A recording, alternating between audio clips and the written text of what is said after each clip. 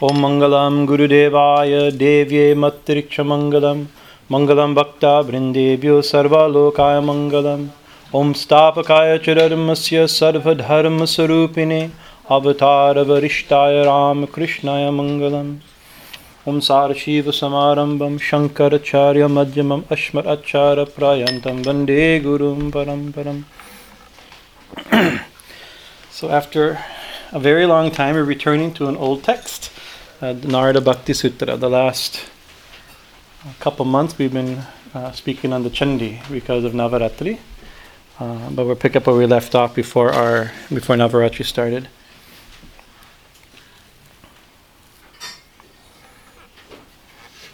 And Sri Ramakrishna many times said that in Kali Yuga, the ideal religion, the ideal path to God is bhakti.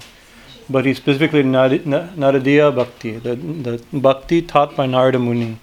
So we decided to investigate what is exactly did Narada Muni mean by Bhakti. So the first day, most people weren't here, but Narada's definition of Bhakti is not regular love, not regular devotion, not regular commitment, not regular emotion, not regular attachment. All the things we usually think of, devotion or love. It says Parama, what was it? Parama Prema Swarupa, that was his definition, that its nature, its essential nature, is supreme love, right? And that supreme love, that's one way of saying para. Para also means another type of love. Or what you think of love, para. Not that or beyond that. A different way. So, this is many months ago we discussed this, but we must remember that the goal of this text is how to develop this Padama Prema called Bhakti, this supreme, different type of love. And so you won't remember, but the last talk we gave on Narada Bhakti Sutra, Narada was speaking about the three different categories of normal devotion, not even normal love, normal devotion. By devotion here we mean like worship of God. The different motivations. He did two different categories of three. One is the three motivations mentioned in the Gita, right? That is, some people worship God because they're suffering and they need help. Ma, help us. Lord, help me, right? Some worship God because they want stuff. God, in other words, God help me, right? Right? Help me get let me become successful. Let me get a good job, like this, right? And the third, Krishna mentions, the Jnani, the one who worships God out of desire for knowledge. So want to know the truth, want to know what reality is, right? So Krishna says all three of these are good. They're all pious, right? They all have me as their goal for different motivations. But Narada says actually the bhakti I'm talking about is not these three, right? Because these three have motivation. Some motivation is there. Even a motivation to end suffering, a motivation to get success, or a motivation even to get knowledge.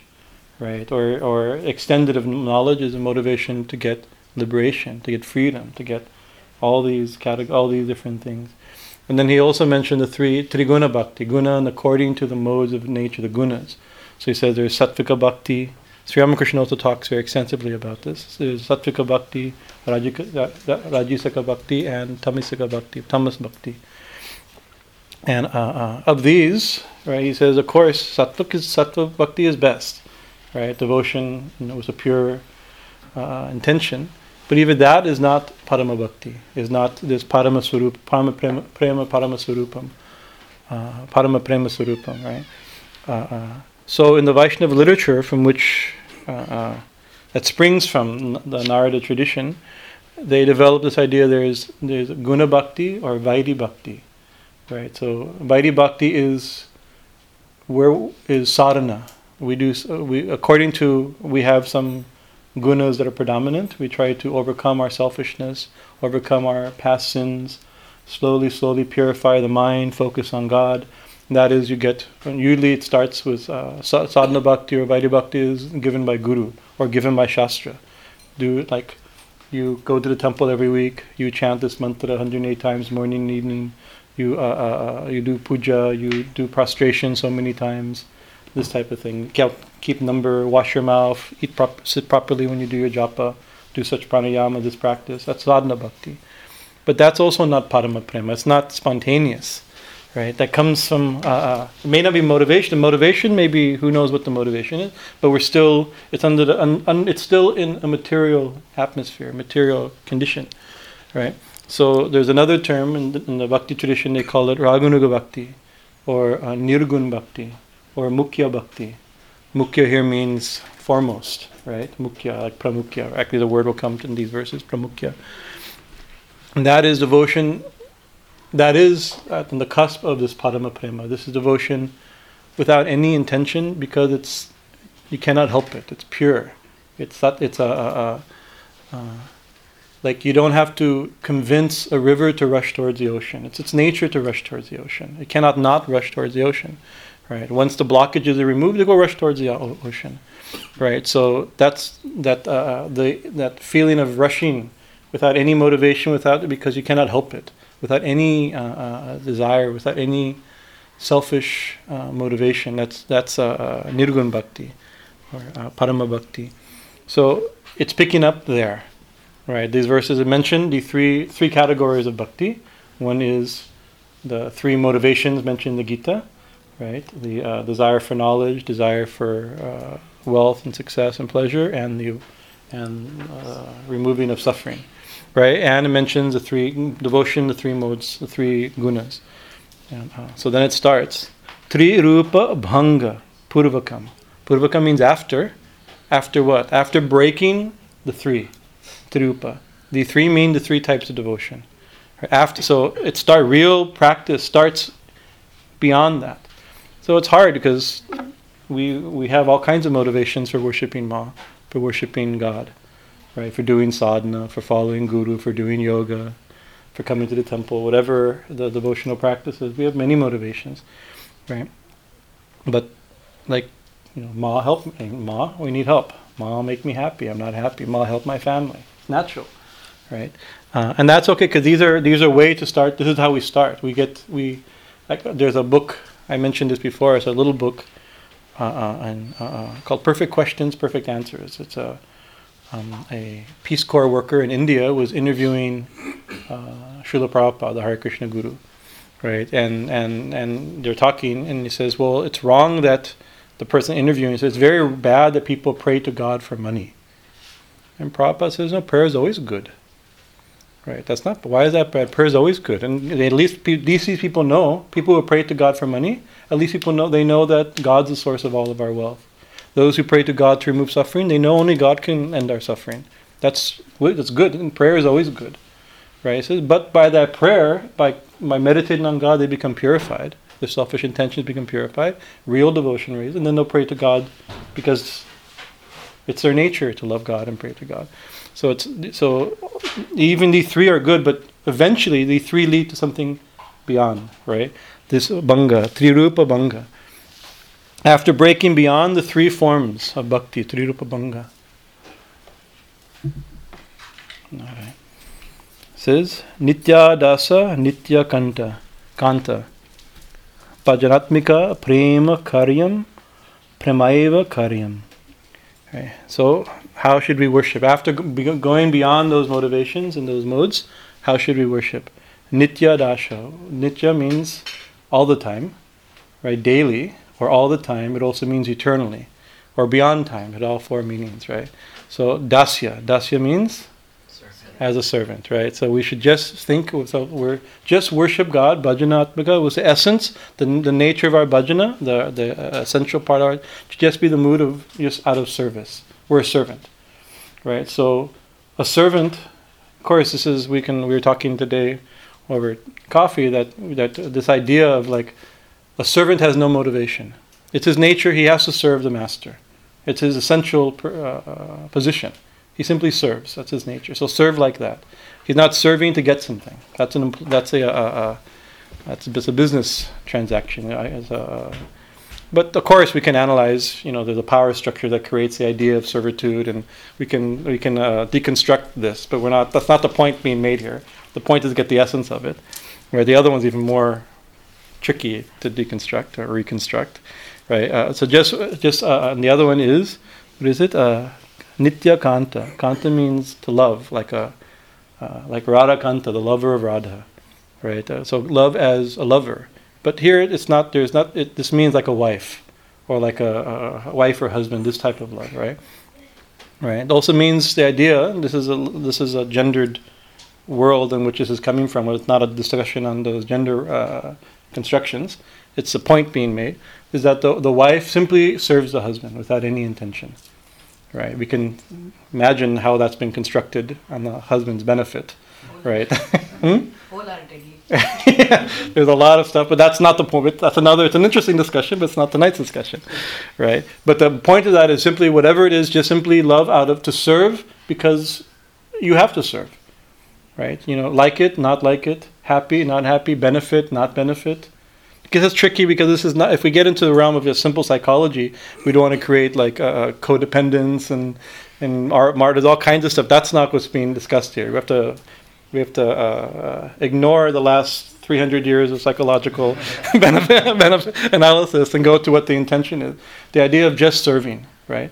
And this nitya dasa, nitya kanta means this comes from the pancha bhavas in bhakti, right? It says there's many relationships we can have with God. So there's 5, the bhakti scriptures describe, Vaishnava bhakti scriptures, the 5 primary bhavas or moods, right? First is, you can start anywhere, but first is Shanta. Shanta Bhava means peaceful. This is like a rishi. God is the truth. I simply am conscious of it peacefully without any emotional agitation, right? Peacefulness. So the rishis are like this, right? We can see sometime we're also sometime in these moods. We're just resting in conscious relation with God like this. That's Shanta Bhav. I even have them written down here, I think. Yes. And the second one is Dasya. Dasya is one mentioned here, is servant. Right? The example always given of this is Hanuman. Hanuman is simply a servant. So Hanuman, what does Hanuman get from it? Right? What does Hanuman benefit from his service to Lord Ram? He has to serve Ram. He gets happiness from serving. He doesn't get anything to make him happy. He's in pain. He's not. Yes. He's in pain. Yeah, and it's suffering. It kills him not to serve. Right, it's his nature. So that servant of master servant relationship. Shakya is friend, right? Friend of God, right? We don't in the Christian world. We don't exactly think like this, but there are examples in Christian mystics, an idea of God as our friend. But in the Leela, like Krishna, Krishna has friends, right? He has the Gopas, right? He has his friends. Radha has her friends, her attendants and comrades, and so you can have that relationship with and a friend. The nature of a friend, even if like with stories of Krishna, what's Krishna's best friend? Sudama, right? Sudama, Balaram's his brother, is also a good friend. But Sudama, Sudama is a poor Brahmin cowherd boy, right? And Krishna is God absolute. So there's a slight variation, unbalance in power. Okay? Power, wealth, knowledge, wisdom, everything. But they think they're equal. That's a quality of friendship. You become like equals, right? There's something about there where they wrestle and Sudama pins Krishna down into a headlock. It's you think you're God. Try to get out of this one. And Krishna can't get out of it. Right? This is his loving relationship. It's hard to understand, but there's that relationship with God. Right? Then Vatsalya. Vatsalya is you can think of God as your child, your son or daughter. So an example of this is Yashoda, right? Or Mary, you could think with Jesus, or Thakur's mother, Chandramani, right? Chandramani, Thakur's mother. Right, that because God acts as a child, but what's a mother? Think about actually, it's very sweet. Actually, it's each one of these. The idea of God's strength and power gets reduced. As a master, the servant master, God's infinitely huge. I'm serving that. Right, there's a clear distinction, knowledge of God's power, right, or at least position, if not power. Right, even somebody's not power, I'm their servant. The higher position. A friend becomes, the power seems equal. Right, but a child, the power, you're stronger than that in him, right? So Krishna may or may not be God, but if we don't bathe him, he won't get bathed. If we don't feed him, he'll go hungry.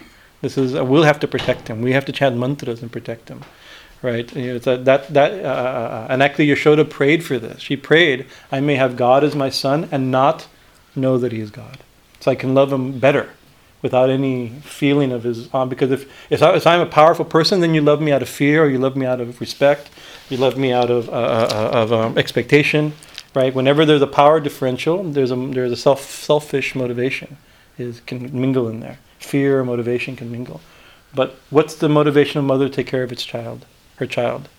She has it's her child, right? It's dependent, right? And it's very sweet. Many people here may know, or maybe even be in this bhava, develop this bhava. We know from people that their relationship with Lalaji, with baby Krishna, is so sweet, right? That when Brahmachari, I mentioned this Brahmachari Girish Chaitanya, Chinmayananda Mission Swamiji, his grandmother, he tells a story of his grandmother worshipped Lala, and every morning she'd read to him for about an hour the Bhagavad Gita, right? Because that was his school. Every day he had to go to school after bathing him, because when he gets older, he'll have to have this knowledge to speak to Arjuna, right? He'll have to be able to speak Bhagavad Gita. So if she doesn't teach him, who will teach him? And she knows that's absurd, but still she feels that, right? And one of our friends up north, she's also does very nice Seva Puja, baby Krishna. We went to her house one night, and they had a picture of their guru. We did bhajans. It's like we're doing night. We went until 9 o'clock. She served out food, and I said, "Oh, Mataji, I've heard your Lalaji in your temple room we did it in the living room, the kirtan. Can we see?" He says, "Oh, no, Swamiji, not possible." And he says, "We're adults, we can stay up and chant." But he's a little boy. By 6:30, he goes, his lights out. He has a curfew. Right? He has to wake up early. He has to go to sleep early, right? And the absurdity of the statement is obvious, but still it doesn't matter. Or one happened here. One lady brought a dress for our Lalaji. And she made it. We still have it. It's very beautiful. Very large, definitely bigger than it didn't fit him, and was green sequins. I still in the back cabinet, right? And so and people bring. Sometimes I just want to dress immediately, so they still satisfy. Oh, they saw my thing get offered, right? And I put it on, and it was twice as big as. And I looked, Ma, it's a little big for him. Without missing a drop, she said, "Oh, he'll grow into it." Right? I don't think she realized what she said. You always buy a baby something a little bit bigger, otherwise you're wasting money this way. You'll have to come back in 2 weeks to give him a new clothes. Right? So this is Vatsalya Bhav, right? Because what happens, Sri Ramakrishna says, in the beginning of devotion, you see God Ma Durga was 18 arms. Each one was a powerful weapon, right? And what her sword is? Glistening with the fat of demons, it's about awe and power, unlimited, countless trillions of universes coming from the pores of her body. It's like, this is, so how do you love that, right? Or in the Vishvarupa, Virarupa mentioned Bhagavatam, where Swami Chaitanya mentions a lot in the Bhagavatam also. One eye is the sun, one eye is the moon, right? And fire is his mouth, right? So, okay, how do you love that being whose one eye is the moon, one eye is the sun, and fire is his mouth, right? It's a tremendous, this whole universe is a Vishwarupa, but how do you love it, right? So that awe and reverence, as your love develops, Sri Ramakrishna says, the 18-armed Durga becomes a 10-armed Durga, becomes a 4-armed Vishnu, becomes a baby Krishna, right? Each one with less power, and pretty soon, infinite power, but without any idea of power. Then more love comes. Right, so this is Vatsalya. And so in Christianity and in our tradition of mother worship, Vatsalya is reversed. Permutation, there's a word, of this, each one of these bhava has many sub-bhavas, you could imagine, right? So this is that of, we're the child, right? So it was that child, because also a child thinks its mother and father is very powerful, but still it's not full knowledge. It's not fully. We don't really know how powerful our mother is, right? We know that for us she's everything, or he's everything, like that. But details we don't know. That's not the main thing, right? So we have that mother. So it's a reverse of the mother-child relationship, Vatsalya. And then the highest bhav in the Vaishnava tradition is Madhurya bhav, right? That of between lovers, right? And just like here mentioned is Nitya Kanta. Kanta is a little more tamed, right? This is like between spouses, you could say, right? The love between spouses, because within the love between spouses, there's no responsibility. You have to serve. you have responsibility, you have commitment. But Madhurya goes even deeper than that. It becomes, it's an ideal, not, it's, the problem, these aren't materialistic things, our material relationships are hints at that spiritual relationship. Madhurya is that of paramours, or and more illicit lovers, right? Radha and Krishna, Radha is married, not to Krishna, right? But nobody criticizes Radha for such behavior, or Krishna for such behavior, right? Because it's not a material relationship. This is a metaphor, you could say, or we take it, the material mind, our material conceptions don't fit, right? But it's that. What does that mean? That it's because it's in as spouses you love and you serve, but with some idea of responsibility. But if you're just completely in love with somebody, in spite of everything, with everybody against you, you even know maybe it's even wrong to love, but still you love. That means there's no sense of awe, no sense of motivation. It's just all encompassing. So that's given as ideals, the gopis and the like. This Madhurya Bhav. That's also mentioned in the Bible, in the Book of Psalms, not the Book of Psalms, Book of Song of Solomon. Right? It's a very romantic poem, but it's taken to be a poem between the soul and God. And it's been reinterpreted as a church and Jesus, but it's the mystics or scholars also say it's really about the soul. It's a love poem between the soul and God. God is the lover, and even Catholic nuns, they marry Jesus. Right? They're the spouses. They wear a wedding ring. They marry Jesus. That type of.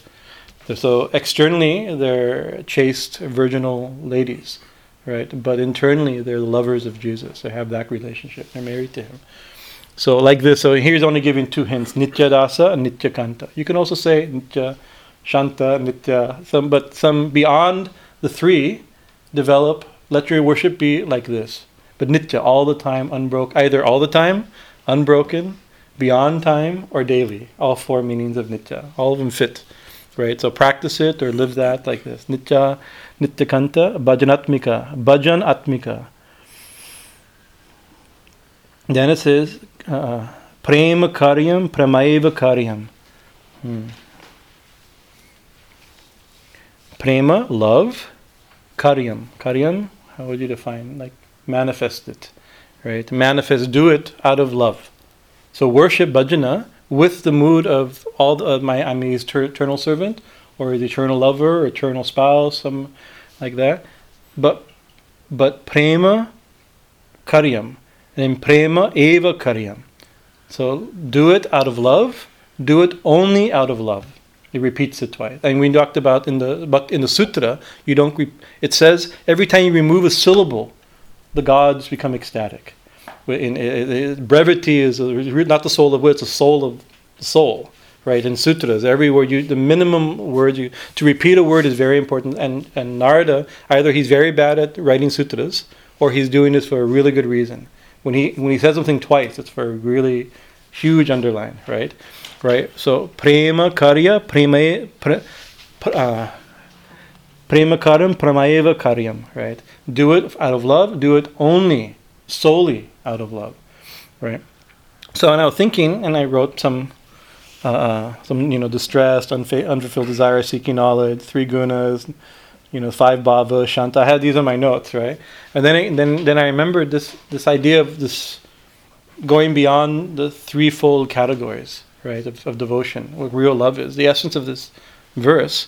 Then I remembered Swami Vivekananda in his Bhakti Yoga, which is one of the masterpieces in spiritual literature. Everything Swamiji spoke is a masterpiece in spiritual literature. But he also, in his Bhakti Yoga talks, Swamiji didn't really write, right? He spoke. And then somebody transcribed, and from that, those were edited and put into books, right? He didn't speak with notes, and he never repeats himself. So we have 9 volumes of unplanned, non-repetitive, original, and it's all original. Nobody's ever said these things before, in this way before, right? So he also is taking the essence of this. Actually, some of you can also, if you read Bhakti Yoga, all the main points of the Narada Bhakti Sutra are being talked about, but he barely mentions it. At the end, he gives a loose translation of Bhakti Sutra, but it's the structure from which he's speaking on Bhakti Yoga. Very interesting. But he's also saying, what real love is, what real devotion is. So there's a chapter called The Triangle of Love. It's a short 22 pages. I won't read all the whole thing. But he says, we may represent love as a triangle, each of the angles of which corresponds to one of its inseparable characteristics. There can be no triangle without its three angles, and there could be no true love without the three following characteristics. The first angle of the triangle is that love knows no bargaining. Right? This is usually I love you. I mean, this is true. He's talking even of human love. What to speak of divine love? This is a platform to talk about bhakti. Even regular love. It's like, I love you. If you give me I love you this much, you give me this much. Right? Give and take. Right? This is bargaining. Real love is not bargaining. So it's not our loving relation, our seemingly loving relationship, things we call love in the material world. It's all barter. Right? You see, you try. All of a sudden, somebody stops responding. What do? Everything's broken. Right? You love without any motivation, or as soon as you don't get what you want out of the relationship, then the relationship breaks. Right? That's based upon this bargaining. Right? Love knows no bargaining. Swamiji says, whenever there is any seeking for something in return, there cannot be any real love. It becomes a mere matter of shopkeeping. So long as there is in us any idea of deriving this or that favor from God in return for our respect and allegiance to Him, there can be no true love growing in our hearts. Those who worship God because they wish Him to bestow favors on them are sure not to worship Him if those favors are not forthcoming. Right? We worship God to pray and we don't get the thing, so I stopped worshiping. It didn't work. Right? But this religion thing doesn't work. I prayed, I didn't get what I wanted, so it doesn't work. Does that include when maybe a tragedy happens, so someone says, how can I worship God now? This is the extension of this, right? Because at least we want a comfortable material life, minimally, right? That's now there's a whole gospel of wealth.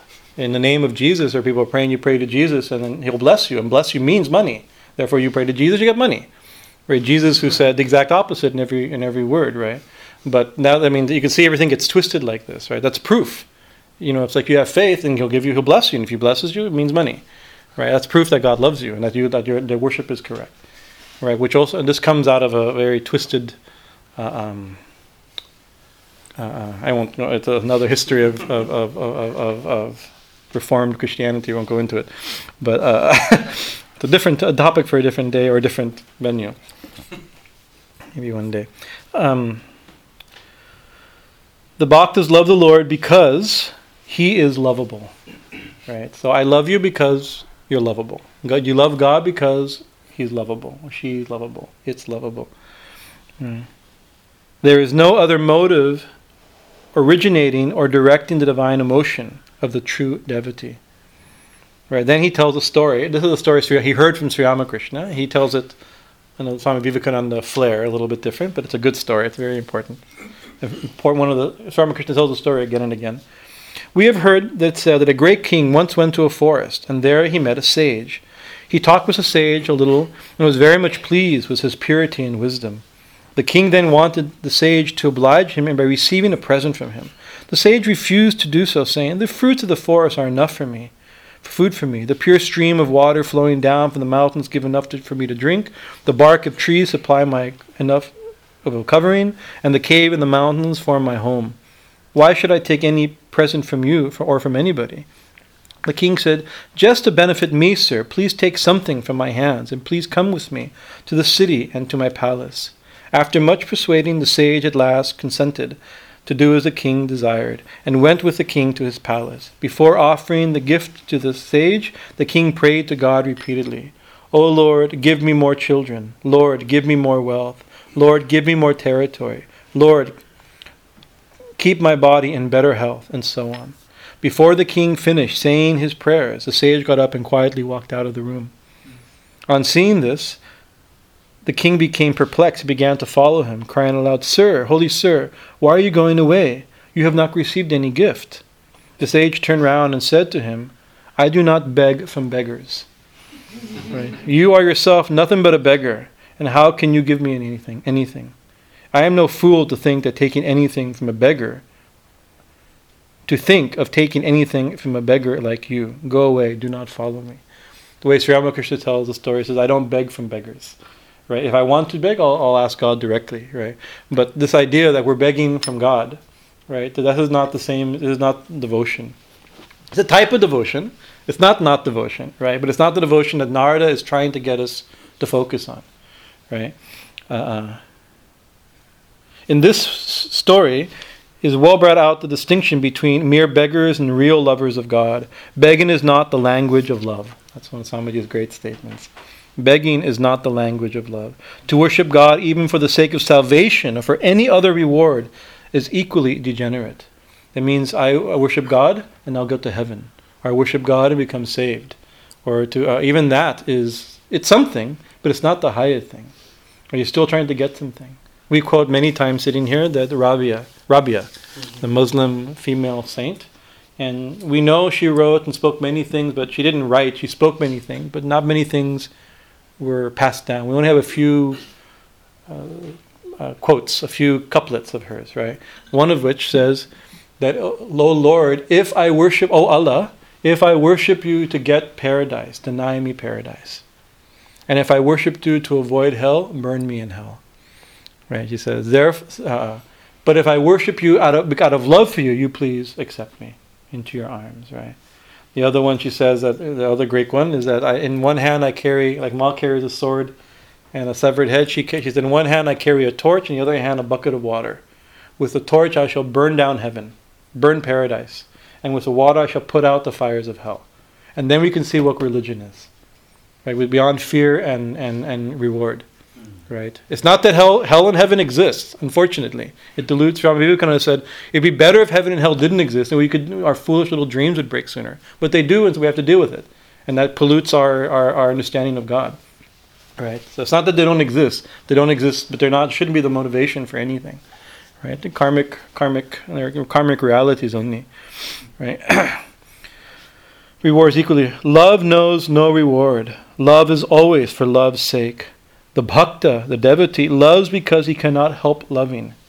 Love is always... When you see some beautiful scenery and fall in love with it, you do not demand anything in a way of a favor from the scenery, nor does the scenery demand anything from you. The Shantabhava, you think about it, you fall like, oh, I love the ocean. What do you get from the ocean? What will it give you? Right? You know, this is a hint at that. We all have that experience, right? Yet the vision of it brings you the blissful state of mind. It tones down all the friction in your soul. It makes you calm, almost raises you for the time being beyond your mortal nature, and places you in a condition approaching divine ecstasy. This nature of real love is the first angle of the triangle. Ask not anything in return for your love. Let your position be always that of a giver. Give your love unto God, and do not ask anything in return from Him. Not easy, but this is the goal. The second leg of the triangle. So, love knows no. What's the first one? Knows no bargaining, right? Love knows no fear. Right, that's the other one. Love knows no fear. Those who love God through fear are the lowest of the devotees, Swamiji says. Not fully developed men. They worship God from fear of punishment. Love me or I'll kill you. Love me or I'll hurt you. Right? How is that? Or, love me. Right? You see, I mean, on TV you see this all the time. It's like, how forced out of fear. How is this possible? Right? But how much of religion is motivated by this? Right? I mean, It's Ravana. So wanting heaven, wanting stuff, wanting happiness, or just living, or not wanting, fear that if you don't worship God, then you'll be punished, right? Today we were joking this morning. Yesterday morning or this morning, this is I have a sad thing to admit. Somebody posted. I think who posted it? It was something about a religious test on world religion. Somebody posted the thing, right? And they did it. So it's a question about different religions, right? To see whether or not what your knowledge of world religions, other religions are, right? It turns out the people who scored highest are atheists. Atheists know more about religions than religious people, because most people only know what their religion is, nothing about anybody else's, right? They're fearful of even having that polluting knowledge of other religions, right? But an atheist looks at everything and as proof of the stupidity of religion or something, so they have knowledge, right? So I want to test. I have a degree in religious. I want to test my knowledge of world religion. It's been a while since now I study these books, but at one time I knew something about other religions, right? I got a degree in this, right? And I did perfect except for one question, right? Right, and I was a question. I even have to write his name. Jonathan Edwards, right? He was a important minister. There was a question about him, and I didn't know the answer, so I had to educate myself on something. Because I don't know. I didn't study early American religion. That wasn't my topic, right? Later American religion I know, but early religion. This is during the colonies, right? So he founded what they call the Great Awakening. That I remember. The Great Awakening. The Great Awakening is a mainstream Christianity now comes from the Great Awakening, right? Because now generally when you think of evangelical Christianity, right, it's not like in the Catholic tradition, salvation came from proper belief, right, and through the sacraments, proper action, right? The sacraments connect us to God, right? This is baptism, Eucharist, forgiveness of sins. These are, if everybody here knows, I may not know, or it's faith and proper belief in dogma, right? But he changed. Jonathan Edwards. He shifted this to an emotional immediacy, right? So it's not what you believe. It's not what you do. It's what you feel. This is the born again experience that I'm going to hell, right? But Jesus will save me, right? So out of that fear comes the relief of the redemption. Right, so that's permeated. It changed the history of world religion. Definitely changed religion in America. So he gave this is the stuff I looked up recently. So I'm not an expert. I became an expert of it as of 11 o'clock this morning. I became a very big expert on early Christianity. Right? But at least I'm admitting where my expertise comes. But he gave his most famous sermon. We have the date on July 8th, 1741. This is where the whole modern American Christianity comes from. And the title of the sermon is Sinners in the Hands of an Angry God. Right? So think about what that starts with. Sinners in the hands of an angry God. Scary. Right? And his thing is that we are sinners. Right? We're intrinsically bad. Right? Not even for something we did. Right? It's who we are. Because even if you're born a sinner, right? Right? In this idea. And we're intrinsically bad. And God has legitimately, due to divine justice, he legitimately hates us. He wants us to suffer. He's waiting to make us suffer. Right? This is it's absurd, but this is a view, right? And he wants us to suffer. We deserve to go to hell. Hell's real. We deserve to go, and we can go any second. We don't have to wait. We're already, the anger God has when he throws somebody into hell and the anger he has for us now, not in hell, is the same. Right? No, these are point for point. You can read it, you look it up. Right? It's a very scary sermon. Right? He gave it 3-4 times. Whenever there was a community in the colonies that didn't accept this view, ministers would invite him, you come preach to my congregation. He'd give the same sermon. And the whole town would, so scared that they accept that emotional response of a new form of worship. He must have had like some Bach City or something. These are powerful. He's important. He's who knows who he was. He changed history, right? So we're definitely going. We deserve to go to hell. We're going to hell. Even now, we could go to hell, right? So we're sinners, and God's angry with us, right? So he wants but there's somebody who will save us, right? And so if you call to him and you accept his salvation, then you're clear. So imagine if you actually start to think, and we build the structure. I'm a sinner. The wages of sin is death. Even now, I'm supposed to go to hell. Even now, when I die, I'll definitely go to hell, right? It's like, think about if we really accept this. Imagine it's hard for us to accept it, even as a philosophical idea. We almost can't accept it. It's not intrinsic. But imagine if you really accepted this, right? Therefore, worship Jesus, accept it, and you're free. Whew. That was close, right? I could have died unsaved, right? The thing is, it may be true. I can't say that these things aren't true. What he said is not true, Maybe we are sinners. Maybe we deserve to go to hell, and God wants us to go to hell. And accepting Jesus stops us from going to hell. But this isn't love. That's not the motive. That's the point. Even if it's true, this isn't love. Right? And so there's many Christian saints that believe these points, but this is not why they love Jesus. They love Jesus because he's lovable. They love God because they have to love God. Right? Even if they believe this or not believe. We don't believe this, other people believe this. Doesn't matter what, but that's not the point here Swamiji is asking is a motivation. Right? Love can never come out of fear. Right? Now, and then Swamiji makes a nice point. I don't think I read the whole thing. I don't know if I can find it with my glasses today. I'll read it. They worship God of fear of punishment. To them, he is a great being with a whip in one hand and a scepter in the other. They are afraid that if they do not obey him, they will be whipped. It is a degradation to worship God through fear of punishment. Such worship is, if worship at all, the crudest form of worship through love. So long as there is any fear in the heart, how can there be love also? And then another one of those great statements of Swamiji, love conquers all fear naturally. And then he gives an example. So that's love destroys fear. Then Swamiji gives an example. Think of a young mother in the street in the dark and a dog barking at her. She is frightened and flies into the nearest home. Right? But suppose the next day she is in the streets with her child and a lion springs on the child.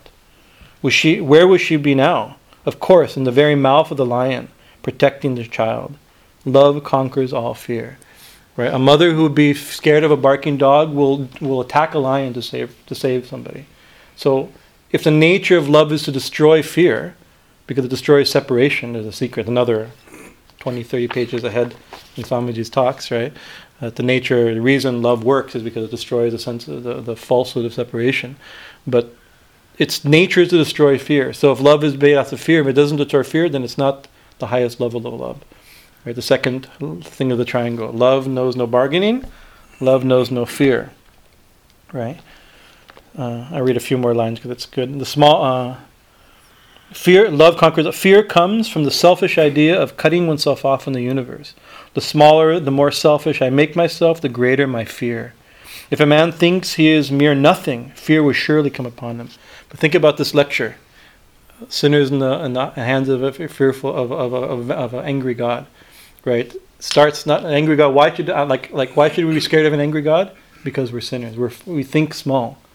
Right? If you think yourself small and cut off and weak, then you're fearful. Right? Swami Vivekananda, at the beginning of this book, his first talk he gave in America, where he says, "Oh, children of immortality." Right? He's quoting the Upanishad, Amrita Putra. It's a term in the Upanishad. Children of bliss, children of immortality, children of immortal bliss. Right? He says, "Oh, let me call you by this noble name." Right? He says, "It is a sin to call a man a sinner." That's another one of Swamiji's great aphorisms. The sin to call a man is a standing libel against human nature. I forget the exact. I have it, but I'm not. Because we're divine. Vedanta starts and the Vedas start with a different concept. We're divine, right? Doesn't mean there's no such thing as sin. And maybe we've done mistakes that cause painful karmas, close our heart, make us more selfish. Out of selfish behavior, we commit more selfish activity that has painful reactions, close our heart more. There is such thing, right? But that's not who we are, right? Our essential nature is divine. So Swami Vivekananda redefines religion, not as belief, not as practice, not his definition of religion, to manifest our divinity. Divinity already latent in man, you manifest that is religion. Right? What a beautiful definition, right? The divinity, you're already perfect, bring it out. Or Swami Shivananda, my favorite line, Shivananda, thou art divine, live up to it. That's spiritual life. First start, you're divine. Second part, live up to it. Therefore, if we're divine, then our action should be divine. Right? Our behavior should be, our thinking should be divine. Our relationship should be divine. Our jobs should be divine. Our diet, everything should be divine. But then what about sin? Right? Should we feel horribly guilty and miserable because of something bad we did? No, we should be embarrassed because we're divine. Right? It's below our dignity. Not because we're bad we should feel bad. Because we're good we should feel bad. Right? A noble person doesn't think of noble. All it takes is a mother going, "Oh, you're my child and you do like this?" Oh, no child of that's really what it is. We're child of the divine mother, children of immortality. Right? And we behave in a noble way. So You can see we also take, but from a different perspective, right? Start with a different. So if you start big, start connected, not separated and weak, then where's fear? Nobody can scare you into anything. Scare you into worship, into obedience, into buying, into following, all these things. I mean, now we can expand it, we can reconstruct this world and into our modern television. Just turn on the news and you can see what happened when you think we're small, separate, and weak and fearful, right? But this is not, Swamiji said, is not the case. Do not,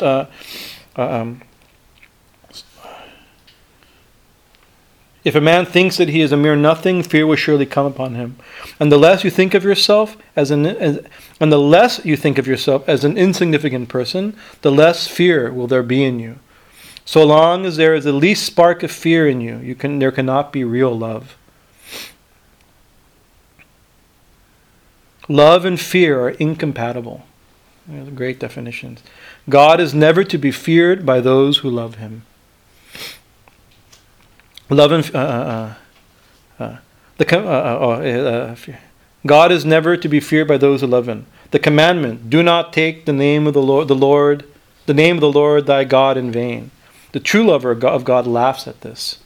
How can there be any blasphemy in the religion of love? The more you take the name of the Lord, the better for you, in whatever way you may do it. You are only repeating his name because you love him. Right? So for a lover, there's no such thing as taking it in vain. Other people may take it in vain, but one who loves God doesn't take it in vain. So the first is knows no bargaining. Second, loves no fear. Third one. The third angle of the triangle of love is that love knows no rival. All right, this is interesting. For in it is always embodied the lover's highest ideal. This means that you cannot love, what Jesus said, you cannot love both God and mammon. Right? Or in the book of John, it says that he who loves the things of the world, love of the Father is not in him. This means that there cannot be two objects of your love. Who are you loving?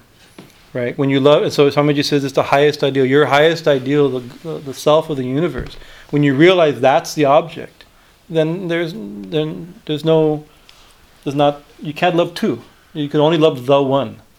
Right? It's not that you love, I love Bhajanananda, and I don't care about anybody else. No, the one I love, I see in everybody, perhaps. Right? That we always hear. Like many years ago, before my first time in Calcutta, I got to meet Mother Teresa, a famous personality. And you're thinking, oh, she must be a cosmic being who's like. I found her completely normal and totally human. Right? But then you begin to read her teaching. She says, actually, the person in front of me is Jesus. And I don't worship the universal Jesus. I worship this Jesus. Still, she worships who she's serving is the one. She's not dissipated. She doesn't have two ideals, two objects of her love. Right? The Bible, Swamiji quotes, the Bible says, I am a jealous God, have no other gods before me. We can interpret this in a limited way, or think, there can be no second God. If you love God, you only love God. Right? And if you love everybody, you love God, the one ideal in everybody. The bench, the sculpture. Yes, that's yes. He's talking about. I don't know if you saw on YouTube or on Yahoo or something, where the Pope, somebody gave the Pope a new image of Jesus, that a famous artist tried to give this image, statue of Jesus, to several cathedrals. They didn't accept it, right? Because it was a homeless man on a bench, sleeping on a bench, right, wrapped in a blanket, but his bare feet are sticking out, and they have the wounds of Christ. Right, so it's like, because Jesus said, I am hungry, did you feed me? I am like, and so the Pope immediately accepted, and of course this particular Pope has an orientation towards the poor, right, and gave it his blessing and like that. But that's that type of thing, is that the real essence of this teaching in Christianity is that it's that you love me, right, and everything. And what did love? Jesus said to love the Lord thy God with all thy mind, with all thy heart, with all thy soul, with all thy strength, right. Love knows no rival, for in it is always embodied the lover's highest ideal. True love never comes until the object of our love becomes to us our highest ideal, the one thing we want, the one being we want. Only man may see his ideal. One man may see his ideal in the vilest of beings, and another the highest of beings. Nevertheless, in every case, it is the ideal alone that is truly and intensely loved. The highest ideal of every man is called God. ignorant or wise, saint or sinner, man or woman, educated or uneducated, cultivated or uncultured. To every human being, the highest ideal is God, the synthesis of all the highest ideals of beauty and sublimity, and of power. Give us the completest conception of a loving and lovable God. This is the term Bhagavan. All great qualities mixed together. Omni-wonderful, one of my friends said. In one of my classes, we were discussing the idea of a worshipable God, like omnipotent, omnipresent, omniscient, omni-wonderful. It means all great qualities make him lovable, right? So, and actually Saint Anselm, he defined God into existence by saying the highest possible thought is God, right? Whether that God exists, we discussed it, whether that can be proved or not. But the highest idea, that's the ideal. The highest possible ideal, that's God. And when you love that, you cannot be a second to this. Anyways, we'll because we've gone way off our original text, right? But the point is still this is almost better, because Swamiji is giving a modern psychological interpretation to Narada's point, right? That beyond selfish desire, beyond fear and reward, beyond this stuff, we have to start loving like a servant, like a lover, right? And what's the term? Prema karyam, premaeva karyam. Love. And love, but love only for love's sake, right? Love knows no rival, knows no bargaining, knows no fear. Love for love's sake. Verse 2. Sorry, the other ones aren't so complicated. This is a big, but this is the point. The rest is commentary. Ultimately, this is it. Love God out of love. Love out of love, right? Love for love, not for any selfish intention. Bhakta ekanino mukhya. Bhakta ekantino mukhya. Mukhya means highest. Mukhya means face, but it means like head. That's a better term. Like Pramukhya Swami is the head of the organization, right? That saint, right? It means Pramukhya means president, like the foremost or head, foremost, highest. Bhaktya, who's the highest bhakta? Who's the highest bhakta? Ekantino, one who is single-minded. Right. So what does single-minded mean? The initial idea of single-minded means one who only thinks of one thing. Right. Nandi. Right. Nandi. Nandi is a perfect example of single-minded. Right. That's one thing. One doesn't lose his concentration. Only like for instance, I can be single-minded. Like so some people can say like a religious fanatic could be single-minded. I only worship. It's like no, Ram is the only thing. Don't talk to me. I don't care about my family. I don't care about this world. I don't care about other gods and goddesses. I simply worship Ram. I simply worship Jesus, right? That could be single-minded. That's also helpful. It's a way of focusing in meditation, right? That's important. But here, single-minded means that he only knows one thing, right? So he may see many things, but he sees only one thing. That's single-minded, right? So that's like that Jesus on the bench. Right, it's like so. If I love you and I see you because I'm only thinking of God, not that I think of God and I ignore you. Even if I know you, I'm only thinking of God. Everybody I love is because of God. Not that I don't love anybody but God. I only love God. Right, it's a mysterious thing because the saints are not selfish beings. Right, how can you be one-pointed and have love no rival and still love everyone? Which seems to be the goal, perhaps, or at least one of the symptoms of a great saint, is they have universal love. All moving and unmoving things. Unmoving, yeah, because he loves the one. When you love, he only sees the one, right? Right. When somebody asks Srila Prabhupada, quoting Srila Prabhupada again, is a reporter, "Are you enlightened?" And he says, "Well, this is not a traditional question. You're not supposed to ask somebody, 'Are you enlightened?' Because if they say yes, that means you should reject that guru immediately. They're claiming to be enlightened. That's against the script. If they say no, you should reject the guru. What are you doing following a non-enlightened guru? Either you're following if they say yes, he's either delusional or a crook. And if he says no, then the wrong guru anyway. It's not qualified. Right? So it's not an appropriate question. Right? Somebody asked Swami Chidananda, one of our teachers, this question, and he said, I myself don't know how to answer that question. It's not an appropriate question, but I also don't know how to answer that question. He avoided the question, right? But Prabhupada, he said like that. If I answer, it's not appropriate. Well, but I need to know if you're enlightened. And he says, but if I told you yes or no, it wouldn't have any meaning. Yes, but still my readers and you're important to this, like pushing. Finally he said, okay, yes, I'm enlightened. He wrote that. Srila Bhaktivedanta Swami is enlightened, right? Now he knows he's enlightened. But Prabhupada's looking at him and he says, so do you know what this means? And he goes and he says, no. Right? It means that everything I see only Krishna. That's like the one he loves, he only sees Krishna. You see everything, I see only Krishna. Right? That's the definition. So this is what this means. The highest devotee sees only one thing. Either it means, sometime in sadhana we could only see one thing, that's called meditation, at the exclusion of all else. But it also, so this is the difference between sadhana and siddhi. Sadhana is a practice, just to meditate on God, through mantra or even like that. But siddhi, when it's perfected, and you see only God everywhere, right? Right.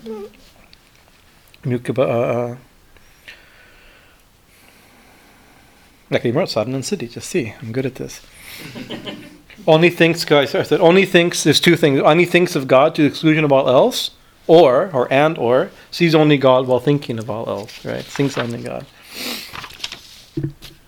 Now, what's another? First, this mukhya bhakta, the highest bhakta, the ideal, the saints we follow and the saints we want to become, they see only God. They have one pointed mind. And Kantavarada Roma, what's the word here? Lapa manaha. Conversing. That's a good way of saying it. Like talking or conversing, teaching, discussing. This is the word for that. When they discuss these things, they talk about God, right? Either amongst themselves, right? Devotees like to talk about God, or out of compassion, they also try to share about God, right? Like we're giving talk and we're listening like this, right? They kanta avarodha. Their throat becomes choked. This is a symptom, right? Roma, their hair stands on end, erect. Goosebumps, right? Stand erect, right? What is it? Ashrubhi, and tears come, right? How did I translate this? Sharing with one another, with throat choked, hair standing on end, and tears flowing. Right? This is one of the symptoms, right? Such great devotees, when they talk about God amongst themselves or to instruct, right? These are the symptoms. These are called sattvika bhavas. They're mentioned in the scriptures, the symptoms of devotion, of high devotion, right? But when this happens, they pavayanti kulani. They purify their family. They bring purity to their whole lineage, right? And prithivim cha, and also the earth. They purify their family and they purify the earth, right? The great devotees speaking about God, their throat gets choked, tears flow from their eyes, the hair stands at end, and those devotees, they purify their very lineages. Their ancestors become purified. Their descendants will become purified. Their whole family, whole kula. And the very earth where they are becomes purified. Right? So this lapa manaha, this talking, this is both, the devotees only want to talk about God. That's one symptom of devotion, right? You want to talk about God. And Krishna says in the Gita, the thoughts of my devotees dwell in me, matchita matkata prana. I used to know it. Swami Chaitanya made us remember it, but I'm forgetting it just now. You know this?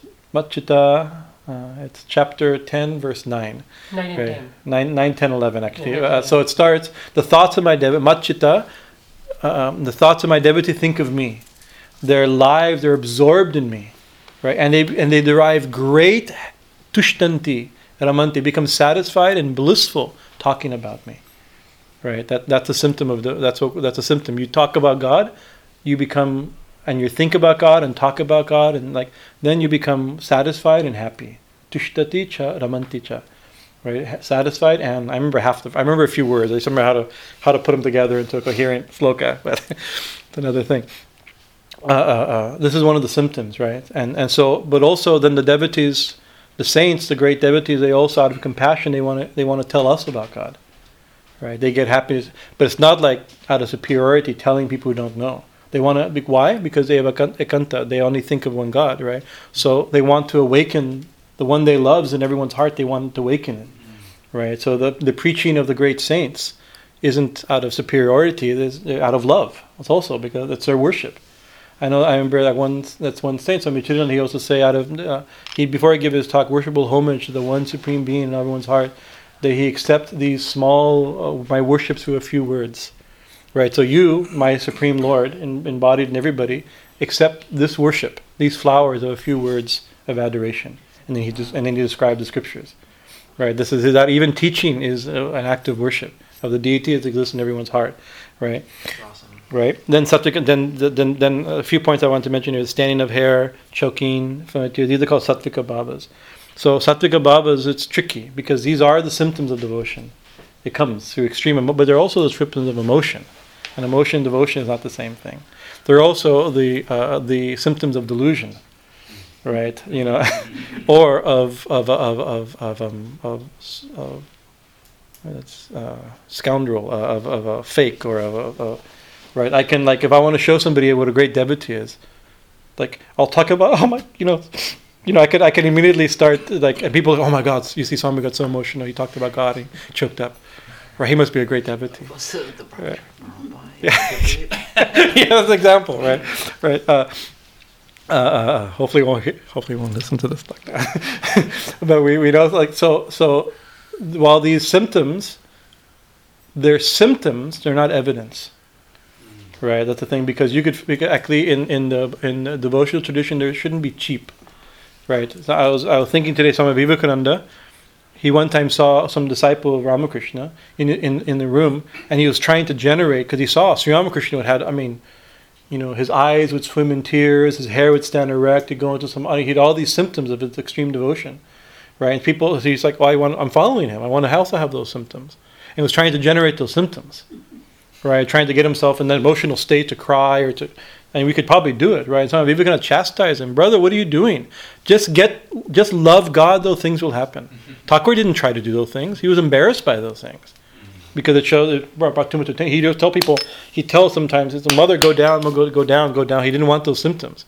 People could be too attracted and too dramatic. Go down, mother, go down. When those symptoms began to manifest too much, he was embarrassed by them. Right, but still they come, right? So we're told by my mentors, try not to show, right? Still, it will come. And if it comes in spite of your best effort, not to dramatize your spiritual feelings, you don't have to feel bad about that. But otherwise, what happens also, like, we get a little feeling, we dramatize it. What happens then? It's gone.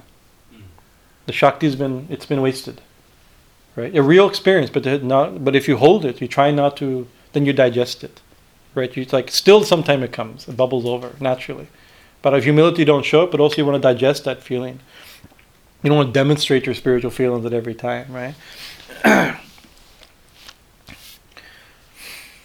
and also many people pretend, and also you can delude yourself to thinking, look, I must be in samadhi. Look what I experienced, right? It could be a psychological state, One time, Swami Chaitanya tells a story. He had somebody living at his ashram, and in the middle of the dinner table and breakfast, he began to shake and like this. So what happened is, my Kundalini is awakening. He says, go to your room and lay down, right? Like, trying to get him to calm down. Eat something, go lay down, trying to bring his emotions down, right? But he went to he's like, my Kundalini is awakened. He says, no, I know the signs of Kundalini. Right, these aren't the signs. You don't know. You're only saying that because you haven't experienced getting me to argue. One of the signs of Kundalini awake is not arguing with your guru. It's not the first sign.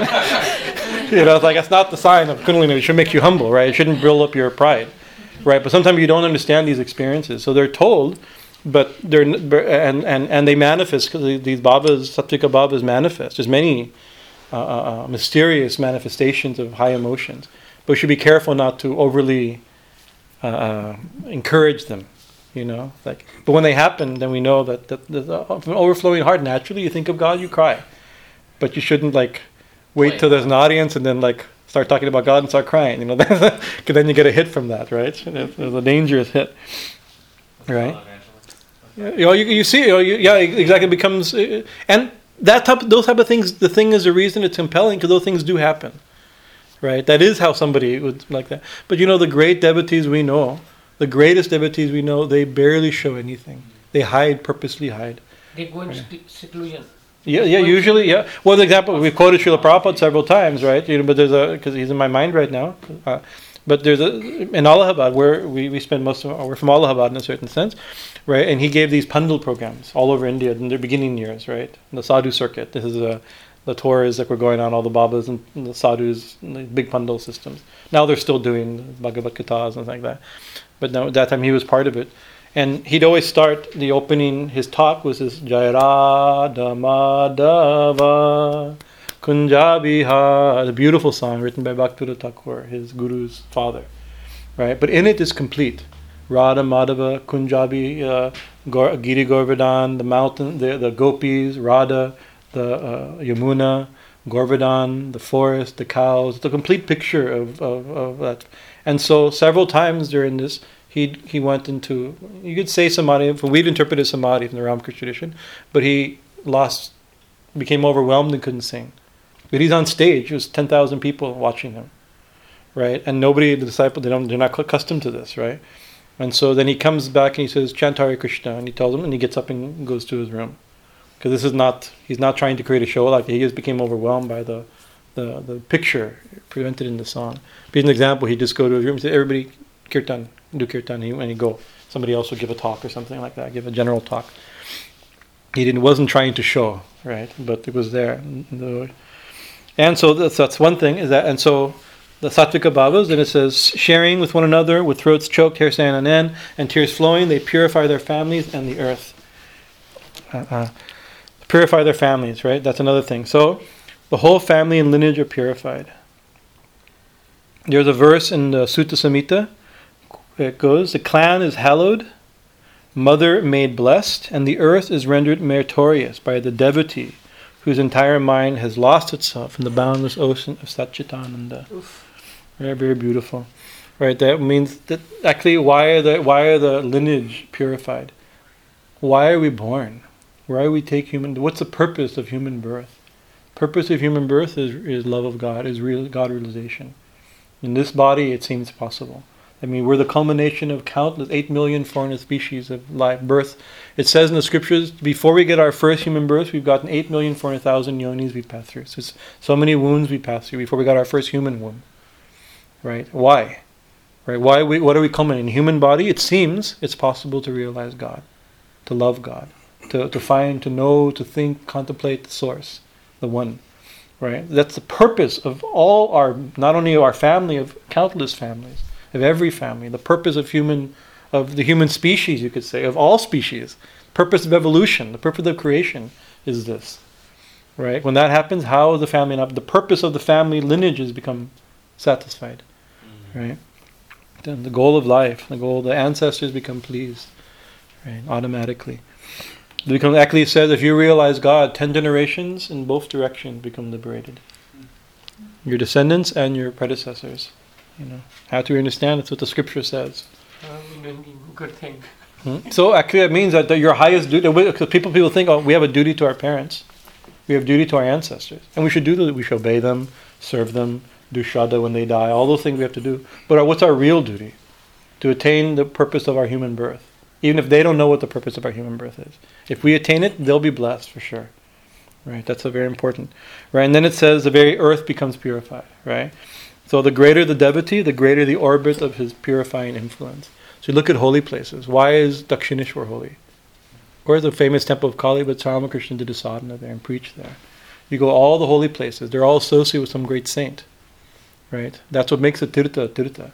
It purifies the very atmosphere. Right? You feel it. Right? Even a temple. Why is this place holy? So many devotees have come here and prayed here. Right? The whole atmosphere. Everybody, every devotee. Usha always talks about it's like a bank. Right? You add. Right? Banks are very mysterious institutions. Right? Because they shouldn't work. Right? You put your money in. Right? We put our money in. Like everybody's depositing here, but we pull out so much, and still the bank grows. Right? The bank makes money. And everybody is putting money and taking money out. There's a mysterious economy going. So you come here, everybody is depositing something. It's a building, but we're also getting something. We can pull something. We all come we come thinking we're pulling, but we're leaving something, right? right? It's by volume, I think. Somehow or another, the mysterious trick of math that happens, right?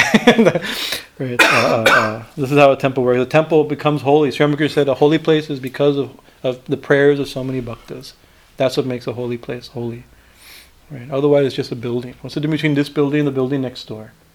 Right? Here, countless devotees have sung and prayed to God. The other takes care of dogs. Right? Nice. Dogs also need care, but it's not the same purpose, right? So it won't have the same vibration, right? But if I told you, when Sri Ramakrishna went there, then all of a sudden you go there and you see, this was touched by Sri Ramakrishna, by a great saint, right? All of a sudden that becomes a holy place. Any place, anything touched, and that's a mystery, right? So great saints, by speaking about God, they purify their family, they purify the atmosphere. Tirtha kurvanti, tirtani. Tirtha kurvanti, tirtani. Kurvanti, they make. They make a tirtha, right? They make a holy place holy. Devotees, speaking about God and feeling these emotions, make a holy place holy.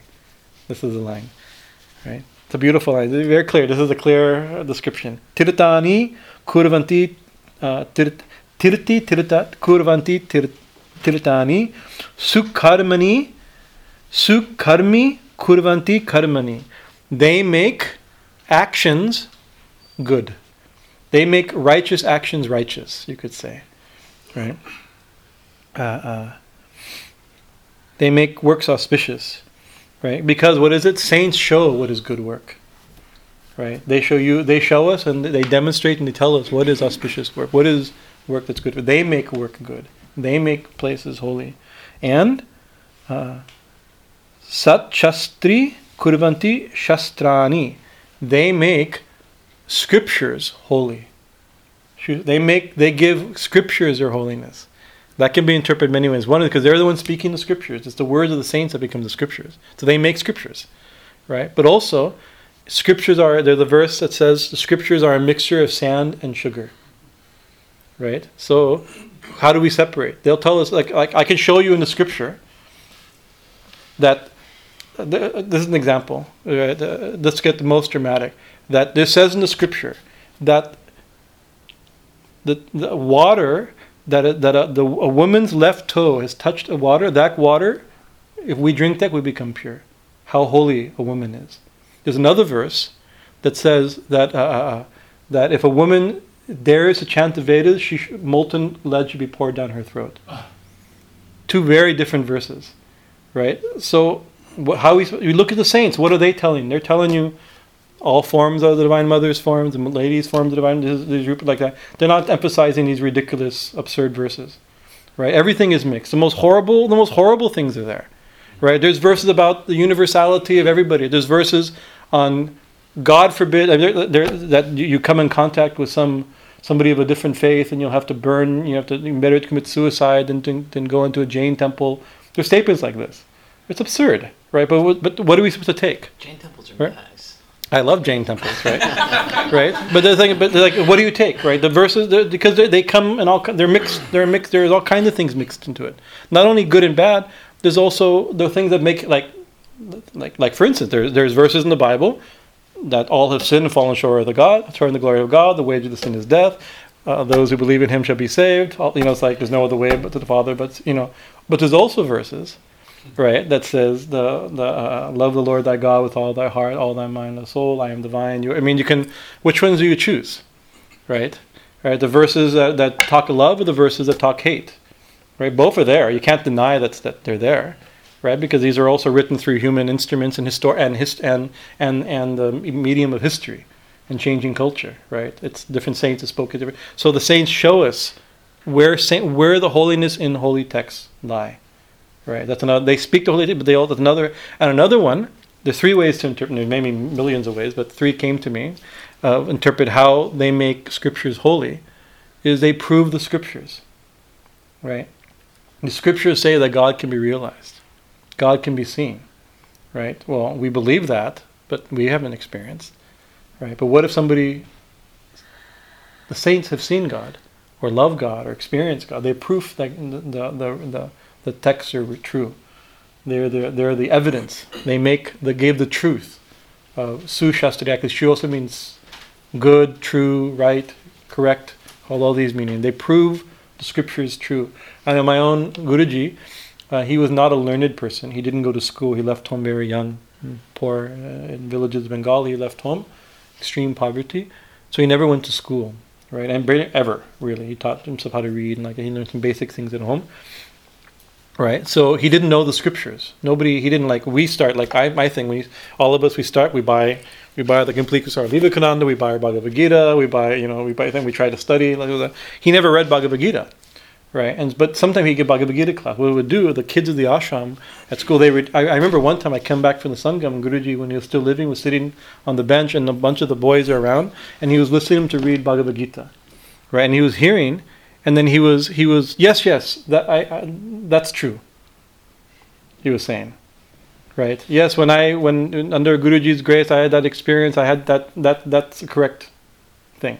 He wasn't learning he was seeing whether it matched his experience, right? At age 19, at age 26, he had his major breakthrough in his spiritual life after 6-7 years intense austerity, right? And so he sees when he reads scripture, yes, this is true. Because this matches my experience, right? So how do you know the scripture is true? It matches the experience of the saints. How do you know a saint's experience of the true? They match the description, testimony of the scriptures. It works both ways. Like the class of the most famous example is Ramana Maharshi, right? He didn't practice. He just woke up. He had some experience in internal meditation. He woke up to the self and was lost in the self for years. Later, he learned all the scriptures. Right, because he learned them all, but he was already a realized person, right? The scriptures, and then the ones he would suggest to people is the one that matched his experience. Yes, you should read Tripurahasya. That's a very accurate description of how the self manifests. He was after his experience, right? So they're the proof of the scriptures, right? They make the holy things holy. 3 more verses, real quick. This is a beautiful. Tan Mayaha. This is the shortest of the verses, the nicest verse. Tan Mayaha. Tan means tat. Tat means that, or in religion we would say him or her, right? But it means that, the Mayaha, filled. Right? Those great devotees who speak only of God and whose hair stand on to purify the atmosphere, they're filled with that. Right, that's the sign that a devotee is filled with God. Right, that's the best description of a devotee. They're filled with only that, tat mayaha or tad mayaha, and it was the sandhya. And then it says, the ancestors rejoice, the gods dance, and the earth finds a good master. Right, ancestors we already talked about why they are satisfied. The gods also dance. Right, who are the gods? The gods you can think of as faces of the one being, right? Aspects of the one, or you can think of them in polytheistic terms as different deities, right? Or you can think of them as the divine qualities of ourselves, like in the Chandi, the gods and the demons represent different aspects of ourselves. Or the devas could also be the senses. That's also a description. The senses are the devas. Or the devas are the powers of nature. Or the devas are souls that attain those states. Right, jivas who became different types of devas, all of them rejoice in all those categories with somebody who's attained this devotion. The powers of nature rejoice. The senses become dance. Right, when you experience devotion, your whole senses become agitated and dance. Right, even if they're great souls, they're also think, it's possible to attain realization. Everyone becomes happy. Right, and the earth finds sa nat Chayam Bur Bhavati, and the earth finds a good master. This could be that you get leadership into it. It's not that. We're looking for such people. Who are our leaders? Who are our goals? Who are our gurus? Who are our saviors? Right? Like the Dalai Lama, you see him. You see, he's the souls who've experienced this. Finally, when this happens, the gods dance, the ancestors rejoice, and the earth rejoices. Because finally they have somebody to guide people properly, right? Ramakrishna. Yeah, these are the people we get. Like Ramakrishna, Vivekananda, all these are the gods rejoice. And then the final verse. Then nashti teshu jati vidya rupa kula dhana kriyari bhedaha. Nashti, not. Teshu means in them. What in these great souls? What's not in them? Jati, vidya, rupa, kula, dhana, kriyadi, etc. Right? Jati means beta. Beta means difference. There's no difference. They don't see difference in what? Jati. Jati means caste. Vidya, education. Rupa, beauty. Dana, wealth. Kriya, work, profession. And like this. All these distinctions that we even base our entire society on, to a devotee has no meaning. They don't see this. These things exist, but they don't see it. Right? What they're looking at. No, so like for instance, jati, that's a big one. Not in this country, but it's a big in Indian tradition, caste, right? It says in the scriptures, Kalu Sudra Sambhavaha. In Kali Yuga, everyone is born Sudra. Right? So we shouldn't be proud of how do we become Brahman? How do we become anything else? By training, by quality, by realization, by initiation. Right? We're actually all born, so we see everyone's born the same. Everyone's a common person. We make ourselves great like this, right? So that's one thing to see things, right? But also you see this idea of caste. We have Krishna on the shrine. Was he a Brahmin? No, he's a Kshatriya. Not even a Kshatriya. He's a fallen Kshatriya. He's doing Sudra work. He's tending cows, right? What about Ram? He was a Kshatriya. What about Kabir? Right? What about Surdas? They're born in untouchable families, and if you from that perspective, right? So you can see everyone bows to them. You see devotion to a great devotee, and also devotees don't see caste, and we don't see caste in devotees. So Sri Ramakrishna exactly says for bhaktas there's no caste. He said like that. For bhakta there's no caste. Right? Society has its rights to organize itself appropriately.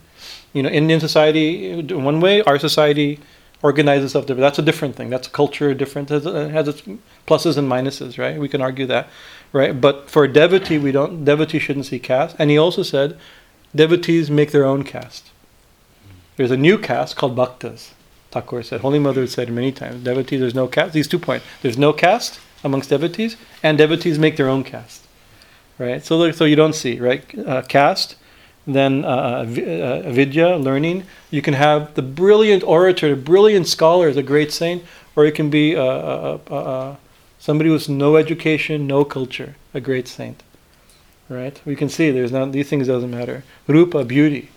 Right? The most beautiful person, the most homely person. There's no difference. Dana, wealth. Well, definitely the richest and the poorest has no meaning. And kriyadi, the work. Right? There's in them no difference in caste, learning, beauty, family, wealth, profession, and so on are ever present. Right? Final 2-word verse. Yattas tadiyaha. Yataha tadiyaha. Yataha means because or since. Why is this? Tadiyaha means also that means they're his. Right? It means a devotee is we belong to God. There's no distinction. Right? Because they are. Another way to say it to fill in a few missing words. Because they're His own.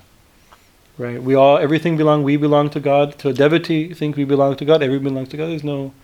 In this family, there's no distinction. We don't see it like that. So this is also one of the symptoms. Right? But it's not evidence. There's people who don't consider beauty and wealth and caste and family. But that's a sign of their own stupidity, right?